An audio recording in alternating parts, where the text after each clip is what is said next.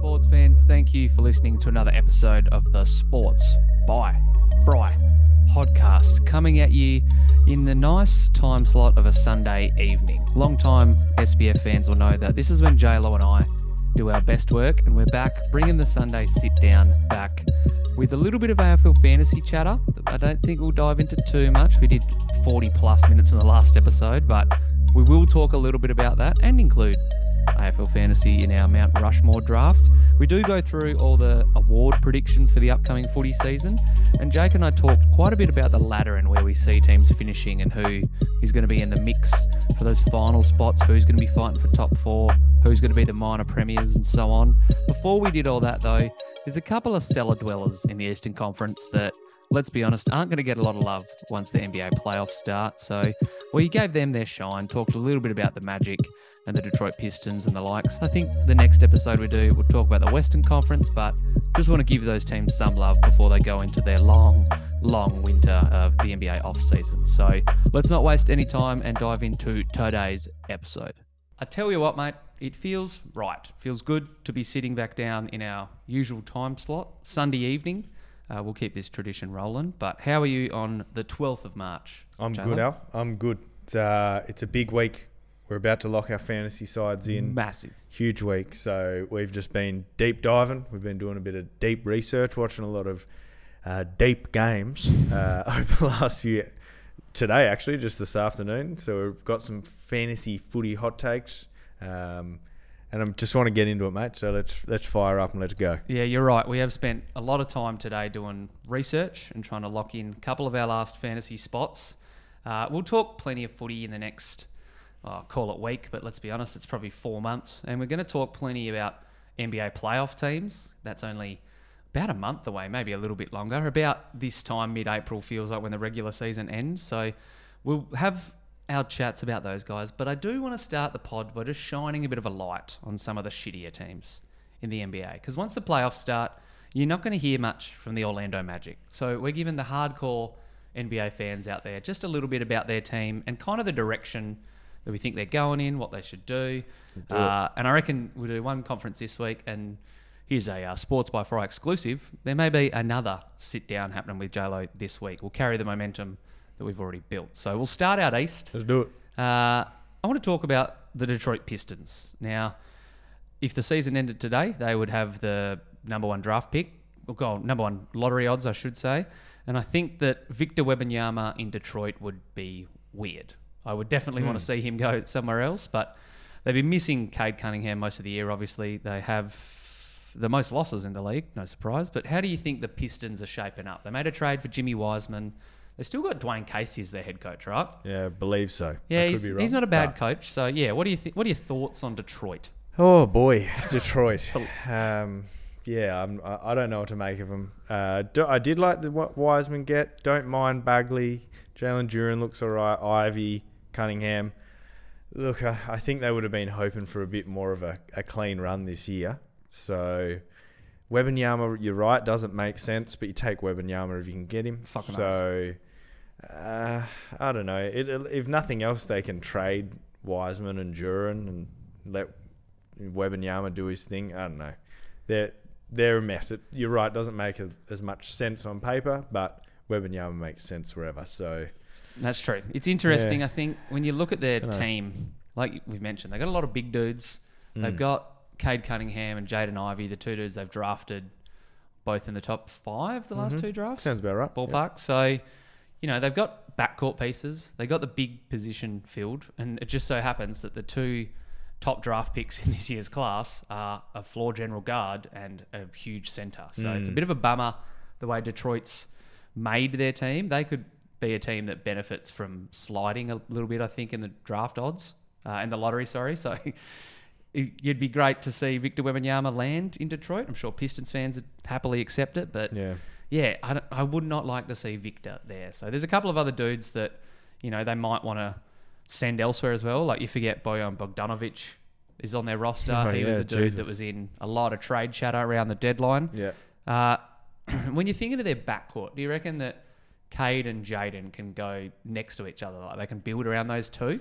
Like it's it's one of those questions. Yes, no, like maybe. It depends on the two. So probably Cade seems to facilitate nicely, and Jaden seems to, you just got 2 25 and 5 guys back there.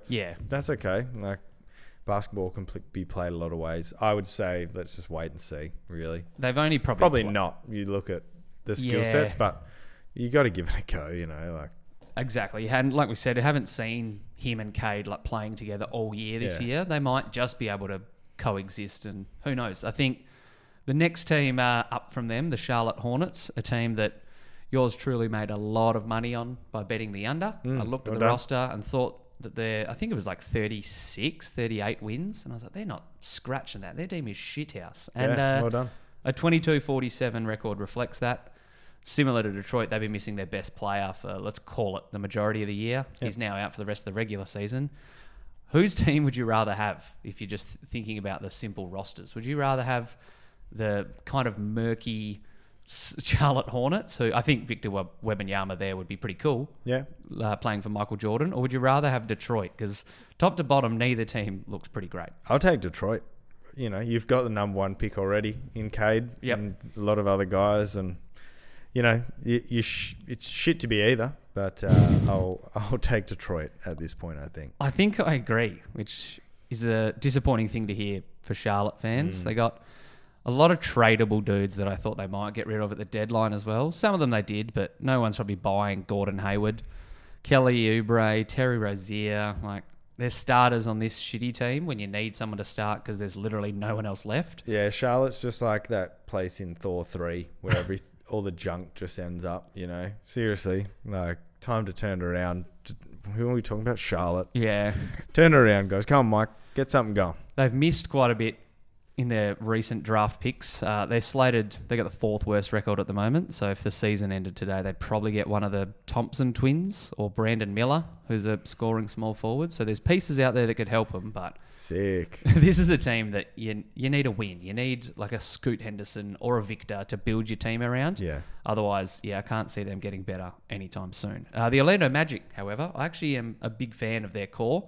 They've got a lot of long dudes and they've got a lot of talent. And they've kind of got like 3 point guards with Cole Anthony, Markelle Fultz, Jalen Suggs. You can kind of throw in that mix. So I'll be interested to see how that backcourt takes shape. But the rest of their pieces look pretty good. Franz Wagner looks like not a steal from his draft class, but he looks like he could push to be an all-star, an all-NBA dude.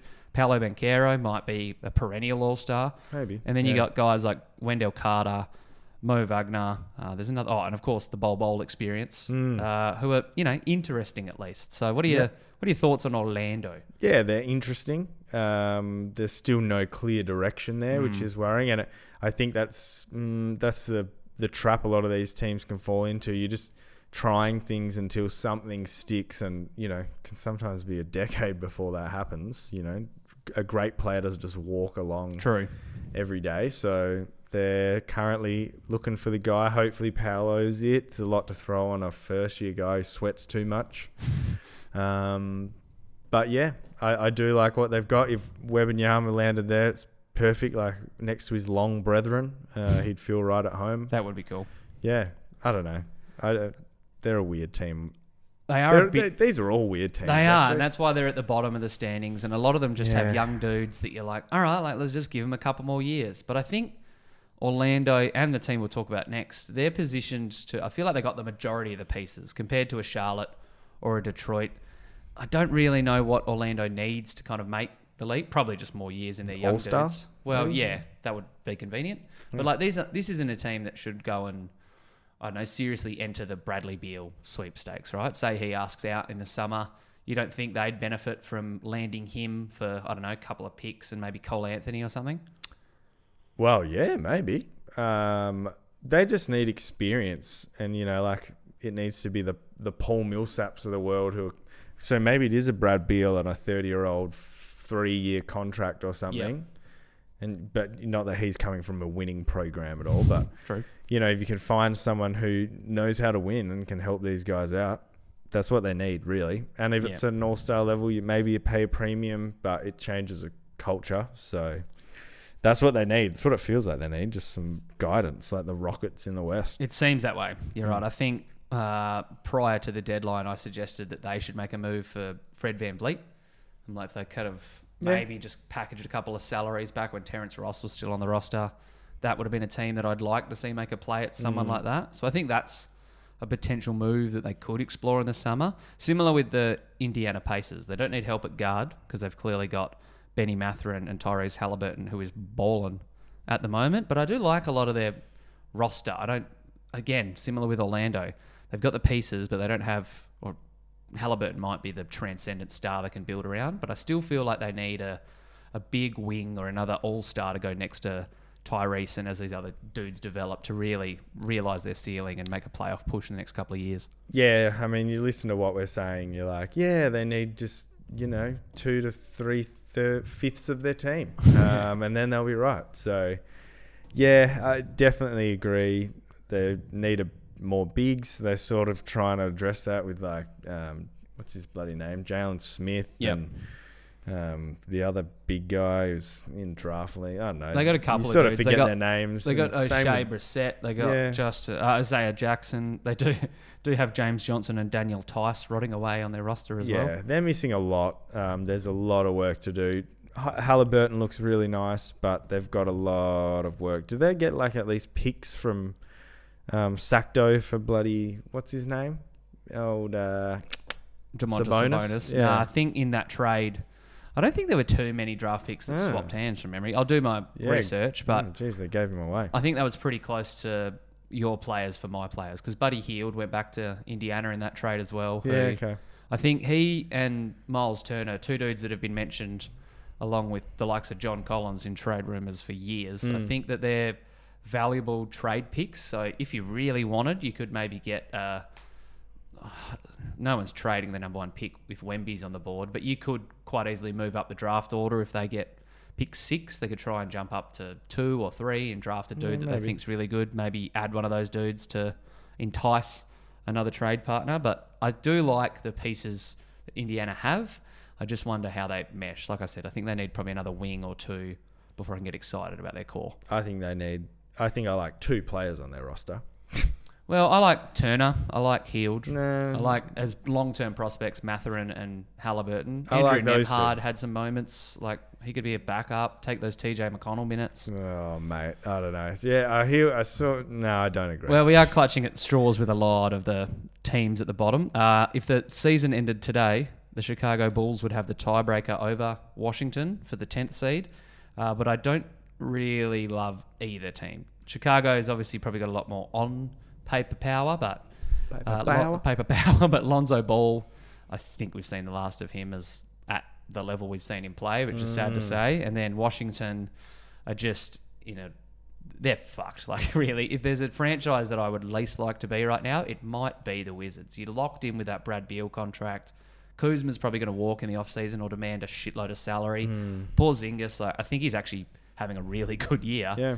But if those 3 are firing and you're still at, 31 and 36, it's probably not a long-term option. So I think that they're a team that should and immediately look at dealing one of those dudes to get some picks and get some other young dudes through the door. But, yeah, the Wizards aren't exactly a developmental factory either. Yeah, that's you're right. Wizards are in a tough spot. At least they have tradable pieces though. Like Kuzma, is he expiring this year or something? I think he's got a player option for next year, but he won't take it's that. down pretty low. Yeah, okay.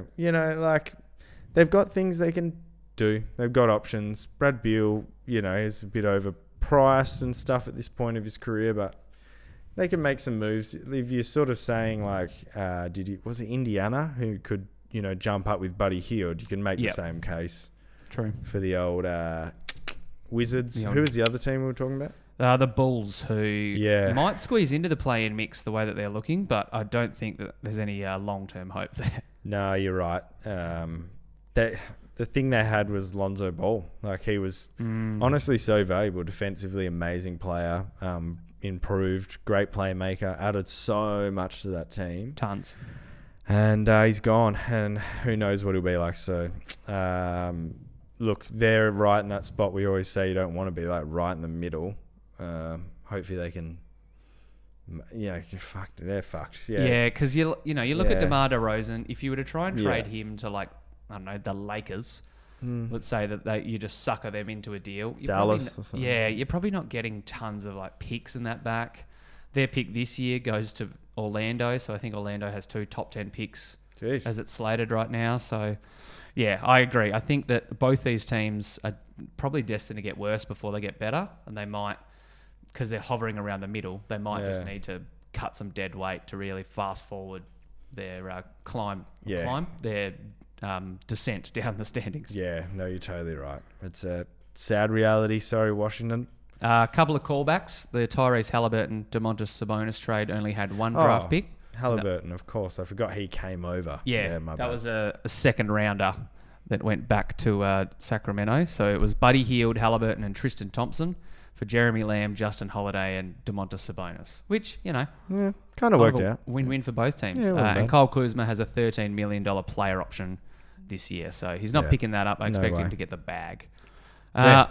All right, a couple of other teams that are in this play-in mix. We're not going to talk about these in depth, but I'm glad we're getting through this now because, boy, these teams are uninspiring to talk about. yeah, and like I said, you kind of look at them all and they either fall into the bracket of, all right, let's give these young guys a couple more years, or, all right, they need to hit on a couple of draft picks or trade some of the pieces for an all-star. So they all fall in a very similar bracket, but these ones a bit closer to 500. What are your thoughts on the Raptors and Hawks? Because I think that Miami Heat, who are 7th, we know what they are, and we know about the teams above them, obviously. But the Hawks and Raptors are interesting because they're 2 other teams that are probably expecting to do better than what they are at the moment. I was big on Toronto having a strong season in the preseason, and it's kind of just fallen in their face. So, what do you reckon of those 2 squads before we transition to footy?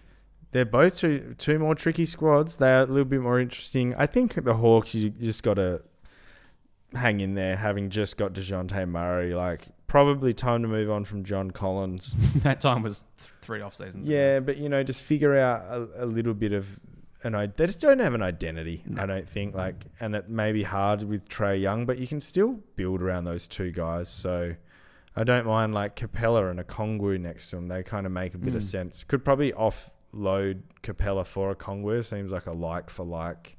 Yeah, very You similar. don't need 2 of them. But I think they just need to find an identity. So I wouldn't be hitting the panic buttons if I was an Atlanta Hawks fan. And who's the other one?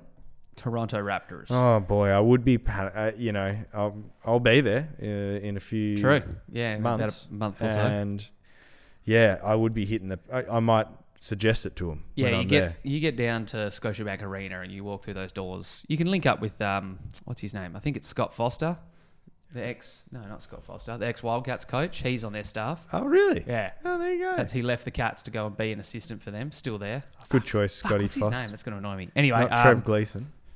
It might be Trev Gleeson. Anyway, if I was the Raptors, Trev Gleeson. I reckon Pascal Siakam's not that old. I'd move on from Van Fleet. I think I said it to you earlier. I think he's a championship point guard. Yep, I agree. Can be that dude. I just don't think these guys are a championship roster yet. But Scotty Barnes shows promise. Yeah, OG Anunoby's good. They're just.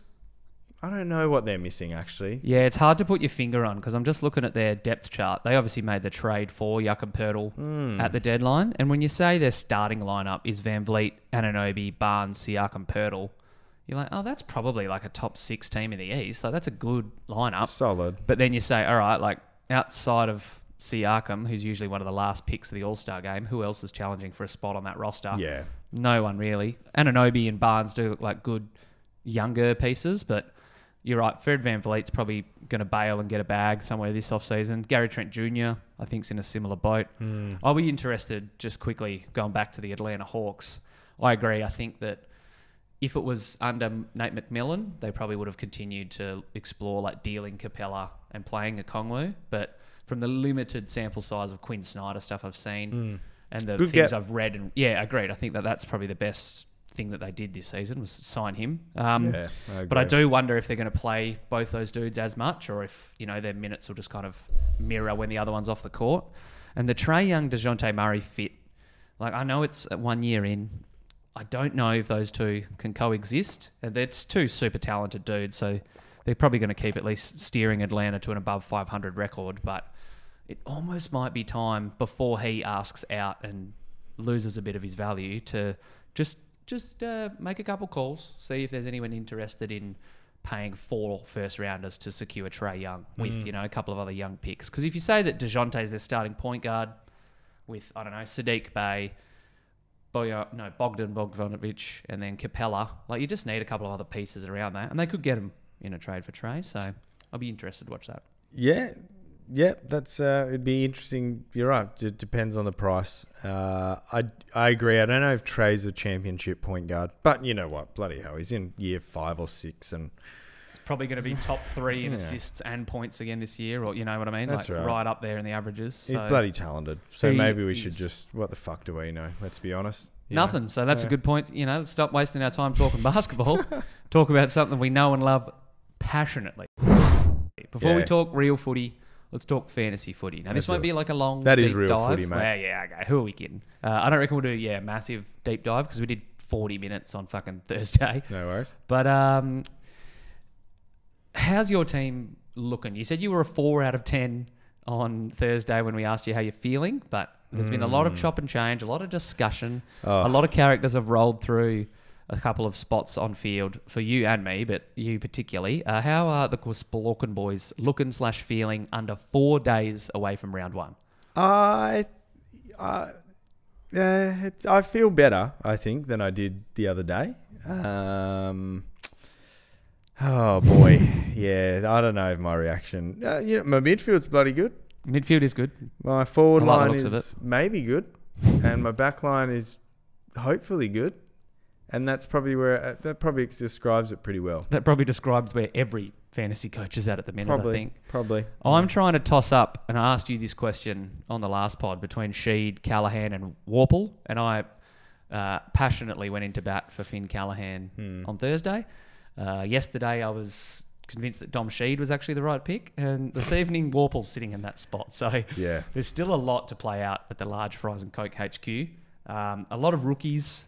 I think we've got the same rookies locked in, but pretty similar. Just keep your ear to the ground and hear the buzz around Bailey Humphrey this week. Because if Bailey Humphrey rolls in, plays round 1 for the Suns and scores well, we're laughing. I reckon he's going to be a very reliable cash cow. So he's someone that you should definitely just keep your ears out for, I reckon. I will. I don't have him in squad at the moment, so that's good. I have absolutely exhausted all the 200k rookies to the point at which when 7 of them aren't named on Wednesday night or whatever it is, I'll be panicking. Yeah, I need these $200K rookies to play and come through heavy. So let's go. You're probably listening to this Sportsby episode on a Monday morning.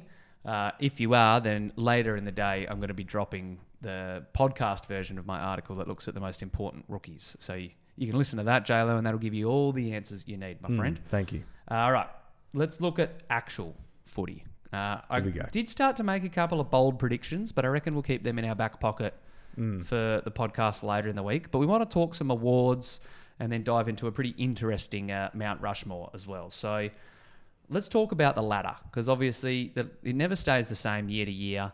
Every team fluctuates. Usually there's, on average, it feels like 2 teams that make the 8 that weren't in there last year. Yep.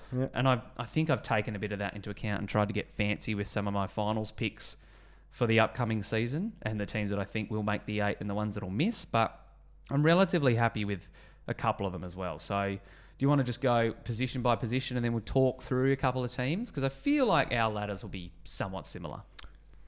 Yeah. All right. You lead us off, mate. So if we're forecasting by the end of the home and away season, I reckon that the D's will have the minor premiership. I think, they came off winning a flag last year. They halfway through the season before they lost to Freo and I think Sydney and maybe Essendon as well. They were like 10-0, 11-0, maybe 10. They were rolling. So yeah. I think that they lost momentum towards the back half of the year, and there was a couple of bits and pieces that happened that affected the D's, and they might have bowed out in straight sets. I tend to forget. But regardless, I'm big on the Melbourne Demons, not only winning the minor premiership, but the actual premiership as well. Yeah. No, that's a really good pick. We were having a little chat about the D's earlier. They got better this off-season. Can't really think of many outs other than Jaden Hunt. Can you? Not off Oscar the dome. Baker. Brody Grundy came in. Yeah, lost some picks and stuff, but Luke Jackson. Oh, yeah. But, that's interesting. if you were building a team to win a flag this year, would you want Brody Grundy or Luke Jackson in your team? Well, Luke Jackson's forward craft's pretty good. True. But anyway, I do like the pick. Oh, they're not my minor premiers. Is that how we're rolling? Yeah, I reckon. I'm going to go with the newly bolstered Brisbane side. I just think if they get a healthy run up at the Gabba, they're pretty scary. Very formidable. Added Dunkley, added Ashcroft. I reckon they've got the depth now. And added Gunston too. Yeah, and just a bit more maturity around guys like Cam Rayner, who's now in probably like year 5 or whatever. I just think that's important. And same with Hipwood. Harris Andrews still not that old. So I think they're in a really good spot. And so, yeah, I like Brisbane. Seems like if you play in Brisbane the first couple of weeks, you're going to get hit with some soft tissues because it's hot and like people are always cramping. So and muggy. And you're a right. bit of an early season break there for Brizzy. Maybe if you're considering starting with Josh Dunkley and Will Ashcroft, just get them out of your side. Just pivot. Go somewhere different. Yeah, well, so what? So we can capitalise? Yeah, absolutely. Yeah. I mean, I think they're like literally the 2 most popular players in the game. So rightly so. Yeah, so Brizzy, my number 1, I think they'll win the minor premiership. Do I think they'll win? That's another question. Yeah, I agree wholeheartedly with that because I have the Lions 2, and I think they're over and under for wins set at about 14.5, and last year they won 16 games. So I'm like, they're not getting fucking worse. Yeah, like, I don't see why people don't expect them to take a massive leap and finish on top of the ladder. Yeah, they won 15 games last year, so they're expecting a similar season from the Lions. Yeah, okay. I reckon that they'll climb and finish in the top 4 for sure. Yep. Okay. Next up, I have the reigning premier Geelong Cats in at 3rd, and I feel a bit in at 3rd. Yep, feel a bit gross about putting them down that low, but I've just missed 2nd. No, Lions was 2nd for me. Oh, sorry. Okay, yep. Just jump ahead. Yeah. Yeah. No worries. So Geelong, I think, some of these spots, it comes down to percentage to decide the difference between them. So I could see a world where Geelong win the minor premiership, but I think their roster's a bit worse than last year. Not dramatically, so I still think they'll be squarely in the mix. But you lose someone like Selwood who brings a ton of experience and talent to the field. You got, well, I'm looking through their outs now. Luke Dalhouse isn't a massive out. Cooper Stevens and Sean Higgins aren't great. Tanner Bruin, Jack Bowes, Jai Clark, Ollie Henry in. So they've got a nice, not established talent coming in, but they've got dudes who have 3 or 4 years in the system under their belt. So I think that they will be good ins for the Cats. And yeah, it'll be interesting to see just what they could replicate this season. Yeah, I've also... should I go to my second? Yeah, go on. Yeah. So my number 2, God, I wanted to find a way to get Melbourne here. But I just can't. The top of the ladder is really top 6, top 7. I found it really hard. Top 8. I reckon the cutoff's about 10 teams. I reckon after about 10, maybe 11, I'm like, no, you're not making finals. Yeah, 9. I'm sure of making the finals. So you do the maths there, Frizo. But I've got Richmond at my number 2 All right, slot. talk me through your Richmond take, because we had this half chat off air, and I was saying they're getting older. Dusty's got another year under his belt. Trent Cotchin's probably in his last year, and Jack Riewoldt, let's be honest. And then there's a couple of other dudes that have already retired. Like you lost Castagna a couple of weeks ago. Caddy. Who else retired? Someone last season as well that the name is blanking. Kane Lambert. There you go. Got there eventually. But But then I kind of came around. So sell the SBF audience on the Tiggies. Well, look, they got way better in the off-season. They brought in 2 young midfielders. Hopper, a workhorse. Taranto, the man who drives. Bull. He's Christian Petrarca. They're in the... Oh, no, he was in the McGrath draft. That's he right. was, yeah. But, I just think they've got better there. They've got one of the best... I think he's the best forward in the league, Tommy Lynch. Hard to argue. Yeah, him or Jez Cameron. There's a couple boys, but whatever. But I just think they've got a lot better. They've still got stars. Shea Bolton's one of the best players in the league. He's probably the best player in the league on his day. Not consistently, but when he's going, he's probably the best player. Don't hate that call. Yeah, pretty close to it. And they've got a great defense. They've got the best coach of the last decade.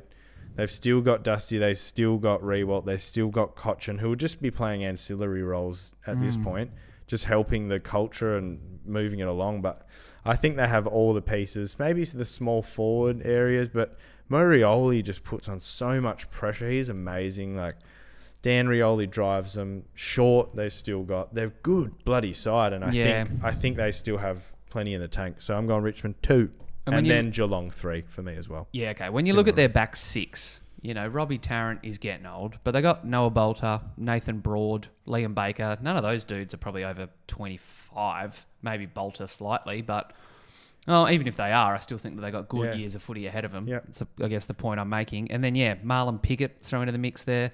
If they do lack a little bit up forward, Dusty basically didn't play last year, so he could play the very similar role to Nat Fyfe and just charge up. I chopped and changed where I was going to put the Tiggies, but I settled with putting them at, 7th. I think that they'll still make the finals. I think that they'll be similar to last year, maybe lose a couple of games they shouldn't. And I just think because the competition bats so deep now that they're destined to, slip up a little bit. Even though they have a proven track record of winning at the highest level, I think that they could challenge for the flag this year, but they might have just missed their last chance. They might just be a little bit over the hill, in my eyes. Yeah, you just wait, mate. Wait till the Tigers just prove you wrong like they always do. Go down to 4th. Yes, sir. You ready for that? I've got Collingwood at 4th. So there's still the glaring omission of Melbourne, but Collingwood in at 4th. I just think their tackling pressure looks fantastic. Tommy Mitchell going there. Did they give up anything for Tommy Mitchell? I think in that trade, it was like a 3-way where, what's his name? Ollie Henry went to Geelong. Okay. Cooper Stevens went to Hawthorn. I think it was kind of... Let's not get caught in the details, but yeah, I think they've got better. I think they added McStay as well. And he's not a flashy player, but no one in Collingwood's forward line is flashy, really. Not really. Their Other than midfield, Guinea. Yeah, their midfield's great. Oh, yeah, Guinea. They're going to get a lot of growth from both Dacos's. Ginnivan, they lost Ollie Henry, but I don't think that's huge. Just never liked his face anyway. Cop that. Drive by for Henry. Yeah, fucking Ollie.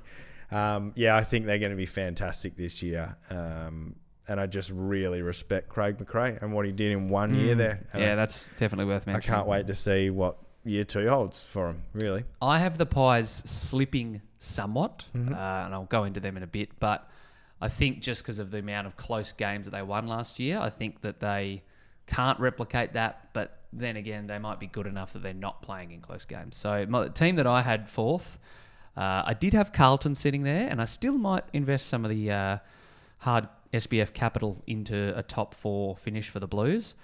But right now, it's the Fremantle Dockers, because I think that a lot of people are sleeping on how much better Freo got this off-season, because I was actually looking up and down. I'm like, righto, we lost Griff Logue, Rory Lobb, Blake Acres, lost some real key points of the parts of their 22. But I think on paper our team looks better and fits better structurally rolling into this season. Maybe that's because Jager O'Meara gives us a real clean midfield rotation with the likes of Brodie and Sarong and Braish, and Fifey up forward gives us another weapon. But I do think that the Dockers are poised to... September charge might be pushing it, but I think that they're going to be good enough and win enough games at Optus Stadium that they will finish in the top 4, just probably on percentage ahead of some of the other teams we'll talk about. Yeah, no worries. I had Freo 5, just their forward line still. Fife will out a little bit. Mickey Walters declining though. Saw him at Arch Barker last night actually. How was he walking? Because he's been out injured for most of the preseason. Got from point A to B? Yeah, A to B. Actually, there is a point A to B joke in the show. Anyway, there you go. Well done. Shout out Arch Barker. I had them at 5th. Their forward line still worries me somewhat. It's been worrying me for 10 years, so I don't blame you. Exactly. But your defense is fantastic. Some other teams. Midfield's great. Sarong's going to have just a monstrous year, mark my words. Freo 5th. And I've got to be honest, my top 6 I wrote just looking at the ladder and being like, I think they could win it. And it's literally sat in the order that I wrote it out at, and I'm okay with it. Freo 5th, which means for me that Melbourne is 6th. Okay. And do I actually believe that's going to be the case. It's really like hoping the first 6 games fit doesn't work with, there's friction. There's a lot of things to mesh, a bit of this, bit of that. But for all seriousness, Melbourne could be the top of the table at the end of the year. Yeah, they could just run the gauntlet, I reckon. I think that they could. They could just go that good, but yeah, they didn't exactly do it last year when they were shaping up to do it halfway through the year. That's right. So there's concerns. Yeah.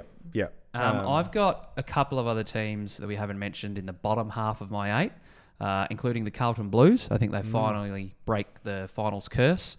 They probably should have played finals last year, but they were an unreal outfit and had really good games and good moments. A couple of injuries. Cripper was a Brownlow contender for the whole year and obviously he ended up winning it, but I still feel like he could have gone better, if that sounds weird. Yeah. Sammy Walsh as well. Like, he probably didn't have the smoothest run into his season.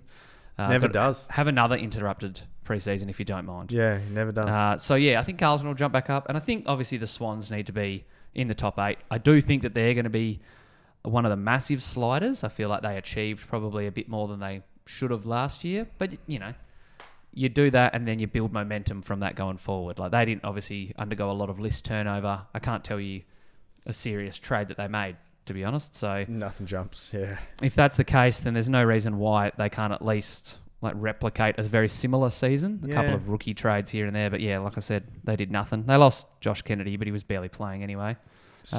Tigers, I had 7th, but yeah, sorry. Go on and give us a couple of your bottom tier top 8ers. Well, no, just interestingly, I wrote Carlton down 9th. Mm-hmm. That's kind of where I felt like it jumped off. Sorry, Gold Coast. I wanted to believe in you guys. Prove us. Yeah, that's right. Carlton's 9th for me. But I do think sitting at 8th are the Doggies, Swans 7th. Maybe I think I think Carlton's 8th. There you go. Have that, Carlton. You're welcome. Doggies, you're 9th. Enjoy. Just because I just think Carlton at both ends plus their midfield, they've got a pretty complete team, whereas the Doggies, I feel like, still lack something up.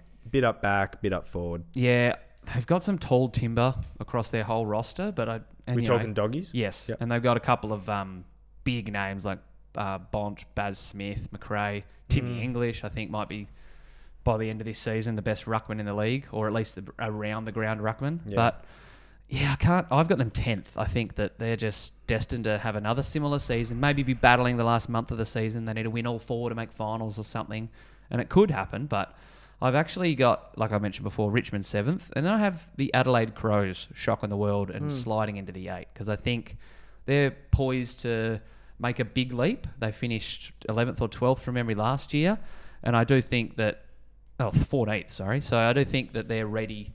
Their big leap might see them finish 9th or 10th and miss out just, but I think that they're a team that's capable of playing finals footy.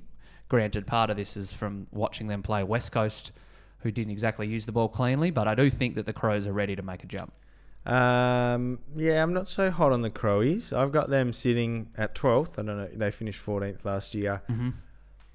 Their midfield's fantastic, but they're still not set. You've got Rory Laird, and then you've kind of got Berry. You've kind of got Crouch half the season, maybe, if they're even playing him. Just chalk him up for, half a season's worth of games each year. Sloane's not going to play in there much. Keezy plays up forward all the time. Like, I don't know what's happening. Like, Rochelle was playing a lot of time in there against West Coast. I still feel like they're finding their rhythm. I think they need to move on from the Texie Walker kind of era. Yep. Seems like that's what they did in the off-season. I've got a lot of hope for Adelaide, like the way they came out and have a 5-year plan. I just don't think that's year is going to be this year. They still got a bit of growth in a few areas, few questions that need answering at either end of the ground, and even probably that extra midfielder to go with Laird, who I think is probably the best midfielder in the comp right now. Hard to argue. Just not enough. So they're 12th for me, but prove me wrong. I think they're, like you said, the Tex Walker era's nearing an end. I wouldn't honestly be shocked if this was his last year, similar with Sloaney. Yeah, but they've got some dudes that they need to take the step up, but I love Jake Saligo and how he looks. Harry Schoenberg's had flashes for the last few years, but it doesn't look like he's going to piece it together. Yeah. But you look at their forwards without Tex, let's say their full forward line, you got Isaac Rankin, who they got in the off-season. Interesting. Darcy Fogarty, who could bag 50 snags. looks like an old school full forward. People have been saying that for years, though. You know, like that he, Years? like I was going to say, he's only in like his 4th or 5th year, isn't he? well, that's it. Everyone's been sort of saying like, soon he's going to show, and I just have never seen it. I agree, could, but I reckon we're about to. I genuinely think this will be the year. Yeah. Let's say, I reckon he averages more than 2 a game, so that's 45 plus. I reckon he kicks that many. And then you got Josh Rochelle in the other pocket. Again, another dude that could plop up and play some midfield time, because I agree that they're really missing that other dude and that other star alongside Rory Laird. Sam Berry should be another one that jumps up. Yeah. Jordan Dawson can play a bit on the wing, but yeah, they're probably missing a Robin to Rory Laird's Batman, if you know what I mean. Yeah, definitely. I just don't think it's quite there yet. And I'm not sure about is it Nixie? Yeah. I don't know about him. He seems like a lovely guy, but I'm not sure. All right, now that we're out of the top 8, because we spent a lot of time discussing each of the 8 teams, I reckon these guys we kind of burn through a bit quicker. But I'll start with my 9, because some attentive listeners might notice that I've got the Collingwood Magpies missing the finals. And I think that's just probably me being a bit fancy. And I'm like, yeah, well, you're not going to have the same 8. So let's just say that Collingwood miss out and they can just be 9th and we'll put Adelaide in. So if I had a gun to my head, I probably would put Collingwood in the 8 and I'd find someone that comes out. But I just want to see them do it again. And they might prove me wrong. They did it last year and they looked really good doing it. But Craig McRae, great coach. They got Tommy Mitchell now. I still just have some scepticism over whether last year was a bit of a fluke or not. Yeah, fair enough. All right. So now we talk about everyone's favourite bottom half of the ladder. Let's do it. The Gold Coast Suns and the Port Adelaide Power. Who do you reckon finishes higher? I've got the Suns just over them, literally one spot ahead. Exactly the same. Yep. I think that they're a little bit better. I'll save this take for the bold predictions one later in the week. But I do think that Port Adelaide in for a make or break type of season. This will be really interesting to see where they go. Gold Coast, I don't think they're under as much pressure, but they've. I don't know. Well, I mean, I keep wanting to see them make the leap, but I just look up and down through their roster and don't expect them to. So I don't know. Yeah, I don't know if pressure is heaped on them because they haven't made the finals. I think when I look at their team and their roster, I'm like, all right, you're destined to finish 10th, or you'll be in the first couple of teams fighting for the last spot in the 8. And it seems like they've been hovering around there for years. So yeah, I'm not full of confidence in either. But yeah, I agree. I think I got the Suns slightly ahead. Yeah, Port could have they could jump right back up.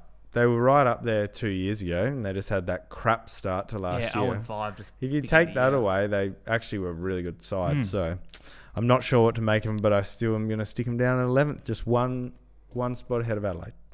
Yeah, okay. All right. I've got the Bombers sitting in that spot below Port Adelaide. I think that they'll be better this year under Brad Scott, and I think we'll see the rewards in 2024 as he kind of implements, putting Andy McGrath in the position he won his Rising Star Award in, making a couple of other tweaks and changes. Seems like Will Setterfield's prime for a big year.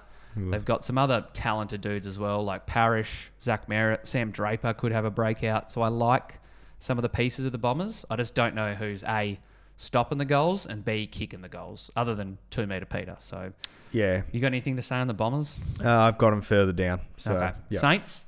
Yeah, I've got them next. Yeah, okay. Where's your St Kilda feelings lie? They're just solid everywhere. They don't have any other than Jackie Steele. Oh, look, their midfield's fine. Roy Marshall's a pretty dangerous bloke, but shout out Brad Crouch. Yeah, Brady Crouch is fantastic. I think Zach Jones is a bit underrated when he's actually out on the deck, but yeah, they're just lacking something. I don't know what it is, and I'd love to see St Kilda do well. I quite like their team, but for some reason I just got them falling, so I think we're at the same position on the ladder. Yeah, okay. So we've probably got the same bottom 4 then. So reel off your bottom 4 from 15th. No, what would it be? Yeah, 15th down. Yeah, so I've got West Coast 14th, and then I just think Essendon's still in a shambles. And I forgot you said the Bombers are lower. You look at the teams ahead of them, and you just say, they're better, and they're further along, and their youngsters are better, and there's still a lot of work to be done at Essendon. Then the Giants, another team, they're still on paper fantastic, but I just don't see them putting it all together. And then North Melbourne 17th, and I think the Hawks are probably going to be the worst team in the league. Their midfield's shredded. after it has Mitchell been, goes eh? and O'Meara goes. Their forward line's young and pretty identityless.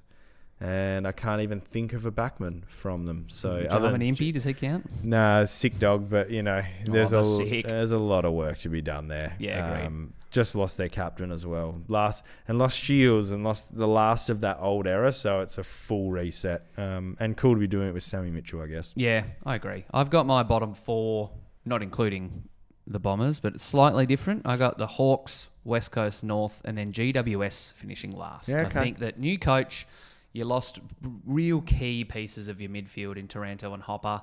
They did, obviously, that opens up opportunity for Kelly to get back to his best, Tom Green to take another step up. Yeah. Aaron Cadman, I think, is a great pick for them to get to fast forward their rebuild. Or not fast forward, I should say. Yeah. He can be a pillar of their rebuild. Yeah. Cogs First are step. still great, but, there's just a couple of bits of dead weight around the team. Like, what are we going to get? It's a bit harsh to say this bloke's name after dead weight, but what are we getting from Lockie Whitfield this year? Like, he could be anything. He could average 100 in fantasy and we'd be like, yep, checks out. Or he could just turn around, play 6 games, and we're like, yeah, that's the Lockie Whitfield we know. So I think that GWS are going to be in for some in the first year under Adam Kingsley. Will say, though, about GWS, it feels like they're a little bit of a victim of the circumstances with the Cameron thing and then the McVeigh things. Of course, the magnets got thrown around a lot. I would expect... is it Kingsley, did you say?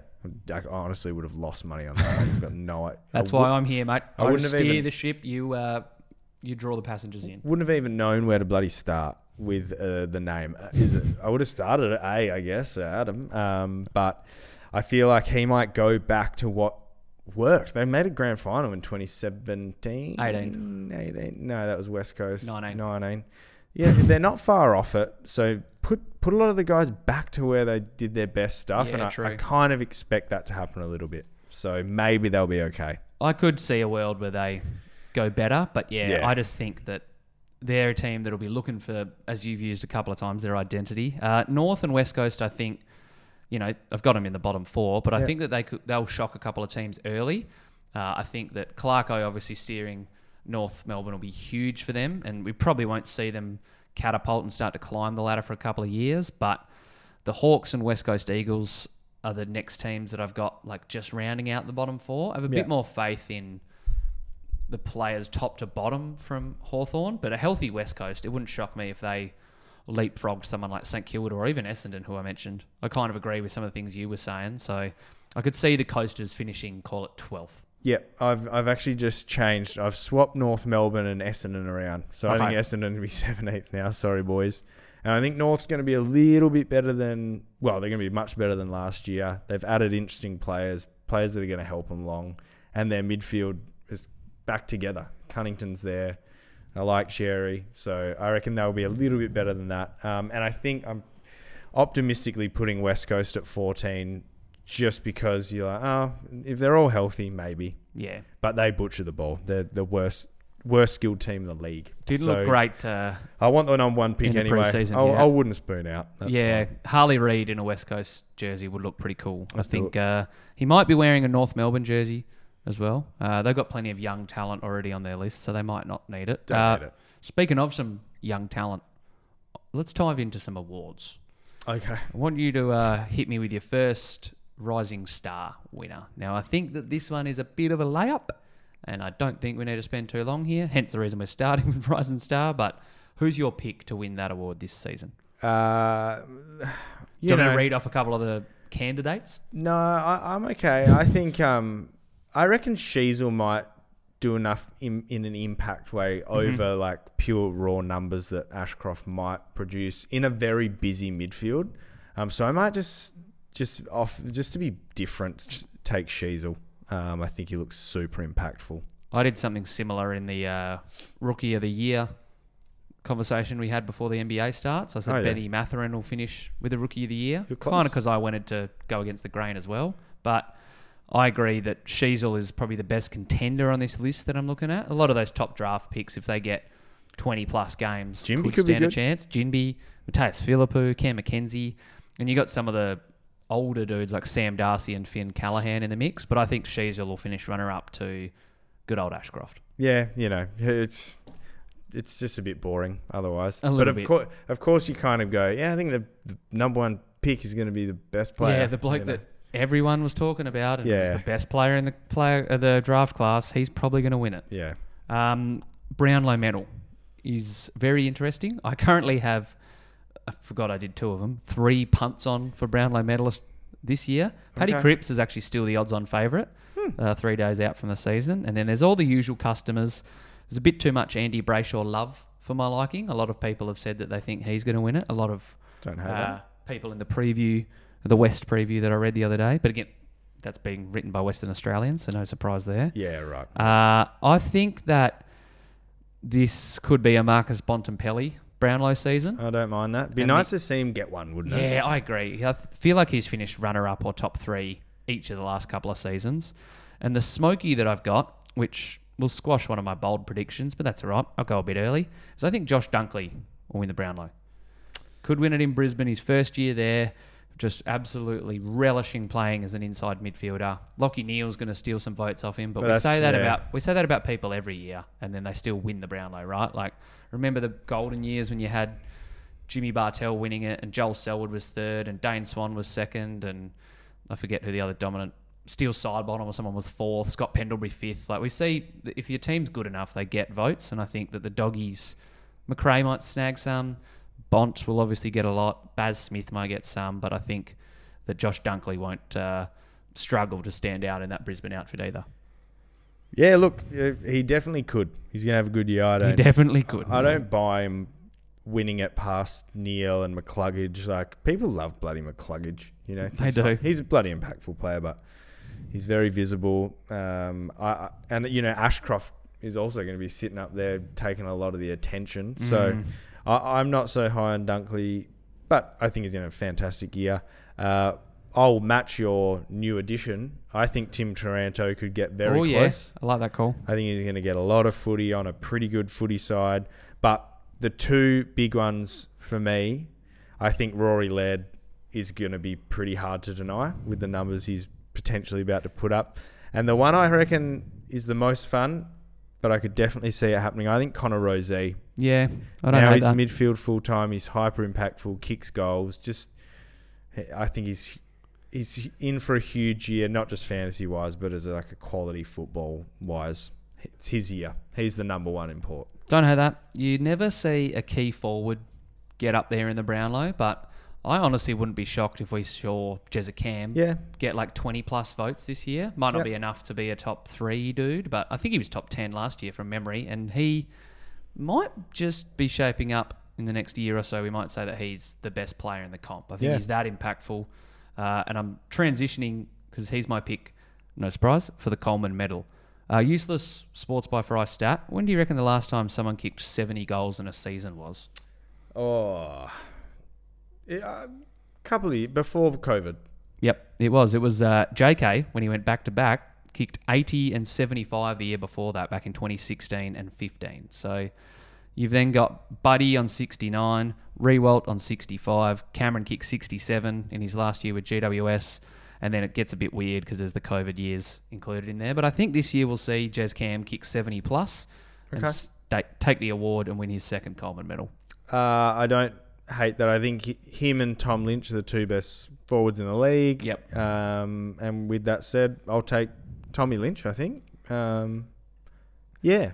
That's not exactly an award that someone comes storming from the clouds to win, right? Like, yeah, not you could usually. say, actually, now that I say that, Charlie Curnow winning it last year was a bit of a shock. Yeah. But yeah, like, I don't think, I've just pumped up his tyres, but I don't think the Fog will kick enough snags to win it. Is one of the Kings out? Am I? Yeah, Max is out, isn't he? Yeah. Ben's back though. It's hard to Yeah. keep up with the King twins, but It yeah, is, yeah. there's one of them healthy and one of them busted, which seems like the way for the Kings.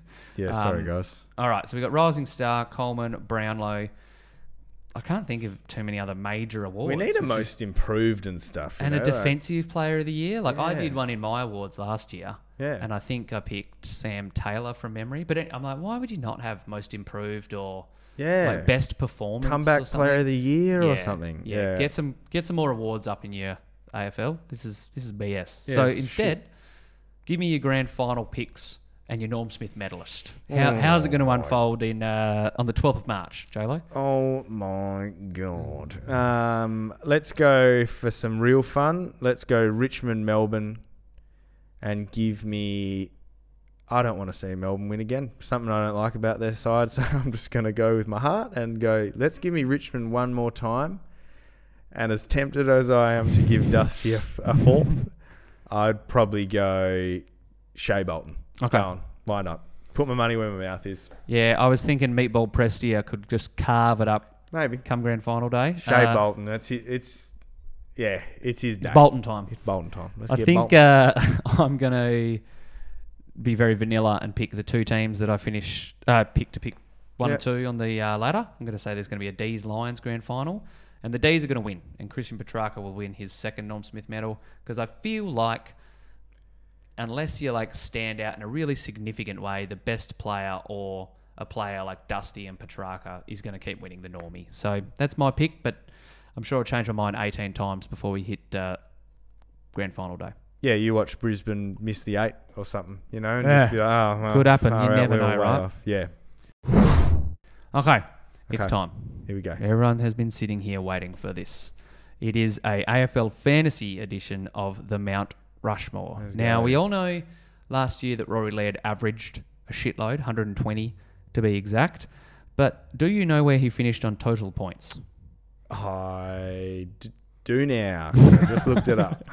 He was 5th. He was 5th. And today we're going to draft the players that we think will score the most total fantasy points in season 2023. So you obviously need to factor in a bit of the longevity. I don't think Timmy English will be picked by me. No. Can't speak on behalf of you, but just quickly reflecting, casting our eyes back to the last Mount Rushmore where we drafted the best centres ever.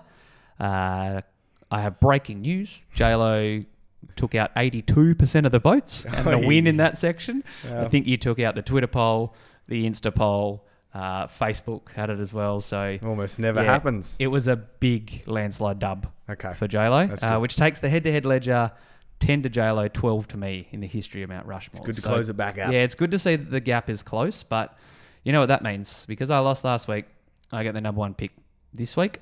Okay. And I am taking Rory Laird because I think that he is just going to be head and shoulders better than everyone else fantasy-wise. Yeah. I can't squeeze him into my team at the moment, which is really concerning me, and I might completely change my team so I have him there come round one, but I think he is a layup of a choice. Yeah, and you probably have to listen to yourself as you say that, I think Rory Laird is going to be the head and shoulders best player. Exactly. Why am I not starting with him again? Yeah, that's what concerns me. Yeah, okay. Well, that's a layup of a pick. I'm going to go a bloke, doesn't miss games, has a few downers, but also some monsters. We were looking through it today. I think, it's tough. This is a hard pick, but I think I'm going to go Callum Mills. Choice. Has his monstrous games in the way that no one does, other than, that one rare game where Brayshaw has 180 or something. Mm-hmm. I'm going to go Callum Mills because he goes... when he gets 100, he goes into the teens, and he plays every game. And someone has to score up there in Swansland and set up the runners like Goulden and Warner. Yeah, I like you mentioned, we did a big deep dive on a lot of the players' numbers from last year, and I was kind of surprised to see how often that, there was call it 5 or 6 scores under 80, but then every other score of Cal Mills was 113 plus. Yep. And he had a month-long stretch where I think he went 135 in 3 of the 4, and one of them was a 160 something. Yep. So, I don't hate that call. It would be criminal if I now didn't take who's quickly becoming my favourite player. I don't think he's quite there yet, but Andy Brayshaw is probably going to start in my M1 slot unless I rob a bank and get Rory Laird in there. And I think that there's some concern about the tag that he might cop, but I'm really not. I mean, taggers kind of came a bit more trendy later in the picture last year, but I don't think that Brayshaw will struggle mightily, even if he does get a lot of attention weekly. We know it's no surprise to say that, oppositions want to slow down Andrew Brayshaw. I think he'll fight through. Yep, no, I totally agree. He would have been my pick next. Boy, it gets a... It's tough, eh? There's no one that really stands out. Well, and the other thing to think about is, though, how am I going to win this? Like, you're not going to win it by going way out of out of the box. Yeah, we're You not know going what to I mean? pick like Bont. Well, You know, which I'm really inclined to do, but You then could. you know that the Twitter poll kind of goes, "Oh, no, come on, mate." I'm going to go get one of my favourite players, and Tukey Miller. He's, Choice. we looked at him and Cal Mills head to head. I feel like they're almost exactly the same. Cal Mills goes a bit higher. Tuke is a bit more consistent, and just feels like there's a bit more around him this year. So a bit more space. Hopefully he can find a bit more open ball because he gets tagged like a madman. Still fights through, but gets tagged like a madman. So I'll take Tukey Mills, bruh. You could get a bit of Noz Anderson growth, a bit of Alex Davies growth. He's a name that bobbed up today as we were doing our deep dive. I do like the size and the build of that character. So, yeah, great call. Great pick with Tuke. He's been in my team the majority of the preseason. And I know that he didn't play in the Pracky game, and everyone says, oh, he's, banged up. He's had a limited preseason. You can't pick him to start the year. I'm still pretty fucking tempted. So yeah, I do think that Tuke will be right up there amongst the top scorers. My next pick, first time we're going out of the midfield. Okay. And I'm going forward. I reckon that Josh Dunkley will finish, this would be the 5th pick, so I reckon he'll finish in the top 5 of point scorers without much fuss. And if he's going to win the Brownlow like I predict, he might even be number 1. So Josh Dunkley is my 3rd selection. It's a fantastic pick. I probably would have gone there myself. But like we sort of mentioned, he might find a bit of trouble getting the footy. Yep. And, might get pushed forward a bit. I don't know. At this point, it could be any of them. True. But don't mind Dunkley. I'm going to go Claytos McColliver. Choice. He feels like the safest fantasy player in that he'll probably get his average. But highest floor as well, I would feel say. like, yeah, that's right. Highest floor, pretty, not a modest ceiling because he can still go 140, but he's not the same level of explosiveness as the guys that we've mentioned thus far. But I'll take Clayton because he's just going to chop through at 110 most weeks, and that adds up by the end of the year. So Clayton Oliver, welcome to the side. He missed 1 game last year. Yep. So he's missed his 1 game for 5 years, so he should be good for another 22 That's next season. Yeah. I'm really tempted to take a couple of characters here, and I think I'm just going to revert back to someone who didn't finish very high on total points last season, but is another player that is in the mix to be included in the midfield for me, and I'm rounding it out with the St Kilda skipper, Jackson Steele. Well done. Don't think his name's actually Jackson. I think it is just Jack, but annually leads the league in tackles. He always gets a lot of the footy and plays heavy midfield minutes. If he's healthy with Ross Lyon in the building, I can't see that changing. So I'm rounding out what I think is a good quartet with Jackie Steele. Yeah, I think if I was voting, I'd probably take your crew. So Laird Brayshaw makes it tough, but Yep. you could get another great pick here, and it could be very tight. You never know how the SBF community is going to respond. Yeah, that's right. Come on, SBF community. Look after the man for me. A couple of names in the mix. Pretty tempted to pick J-Mac, just knowing who he is as a fantasy player. Bit down last year, but when you say a bit down, bloody averaged 104. Went 130 like 5 times. Not a bad down year, eh? Yeah, it was a 140 in there. But I'm not going to pick him. I think I'll just go safe. And if you look at who we've picked, I think we've literally picked the top scorers from last year. Oh, yep, we have. Checks out. I'm going to pick Doherty just because I think, as tempted as I was to take old Brad Crouch, Sam Doherty's just had a monstrous preseason game. And that's as good of a guess as any.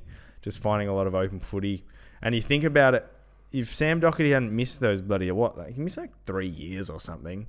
Yeah, he didn't play many games over a 3-year span, I think it was. Genuinely transcendent fantasy backman. So welcome to the side, Doc. Good to have you up back. And yeah, see if we can get over Brayshaw and fucking Dunkley and Laird. I do think that Steele. It's nice that we rounded it out with Doc. Zach Merritt was the only player that I'm looking at that I'm like, it's a bit of a bum we left him out. The others I could see a slight dip, like Lockie Neal, McRae, Petrarca, Crouch. But yeah, let's be honest. That was actually so boring of us now I think about it. We What, just to do picked that? probably like literally the top 8 guys from last year. You know what? We'll see what the Sportsby community say. I enjoyed myself. I always enjoy myself when it comes to the Mount Rushmores. Should we pick a one wild card? All right, absolutely. Because it was, now I'm thinking about, we literally got the top 7 or 8 players. So do you lead off with the wild card, Frosty? I know I've just thrown this on you. No, that's all right. But, so let's say the wild card has to have averaged under 100 last year. Oh, I love that. Yeah. So that at least gives us a field or a pool of players that we can choose from. And as I scroll through these names, there's no one that jumps off the page. There's a couple of contenders, I think. Okay. Yeah, all right. James Sicily could really get up there if he gets a lot of rebound footy. I would not be shocked if he was 105 or had a really big season. Not going to pick him though. Cogs, similar. We've seen him do it before. I'm going to pick Timmy Taranto. Oh, you're a bugger. Yeah, I thought you might have him lined up, but he's the one that I reckon really... Oh, no, you know what? You can have the wild card pick because I had the number 1 pick. So that's only fair. That's how the Mount Rushmore made up on the spot draft works. Okay, then I guess I'll take Tim Taranto. So you're taking Timmy? Well, yeah, probably. There's a few guys I wouldn't mind talking through. Will I take Timmy? No, you know what? I'll go off the wall a little bit. Go on. I'm going to take... I'm going to take Jack Crisp. I reckon Collingwood going to be good this year. I think he's the sort of bloke who's at least averaging 100. He just had a bit of a weird dip at the end of last year, but if you look at the start of his year, it was fantastic. And I think he's only going to get more space with Tommy Mitchell just dealing it out to him. So I'll go Jackie Crisp because he just does a bit of everything. Tackles hard. Yeah, I don't hate that call. And then you can have Taranto. You're definitely higher on Crispy compared to me, but I can see a world where he does that. I'm tempted to pick a ruckman here to go left of field and go Gorney or Roe Marshall, who's actually averaged under 90 as well. And I think, I'll go against the Taranto one, and I'll say Max Gawn. No, sorry, Max Gawn did average over 100. But you can probably get Roe Marshall. Yeah, I'll go Roe Marsh. Why not? Let's throw Roe Marshall into the mix and say that he gets it done this season. That's actually a good pick. Now, I'm definitely picking your team now, so... I'm happy to chalk that one up as a loss. Really glad that we did an additional pick, eh? Yeah, no, that was well done. Anyway, it's there's a wild card for you guys. We might have to implement the wild card tactic in a couple of other Mount Rushmore drafts. Yeah, only if they're a little bit vanilla. If it suits. I think we'll know. There'll be a time and a place. Yeah. Like we said, there actually will be another sit down happening with the boys this week. I reckon we'll go through the West cellar dwellers, give off some other bold predictions and talk the first week of footy. We won't just yet have every team announced, but we'll at least know what the Carlton and Richmond sides are going to look like, and that might dictate a couple of rookies, and that might change a lot of coaches' structure depending on who gets named. So thanks for joining, JLo. Another Ripper pod mate. In the bank. Until next time, chip your windy. Oh, it's back. Oh, it's always here. Chip your bloody windy. Let's go.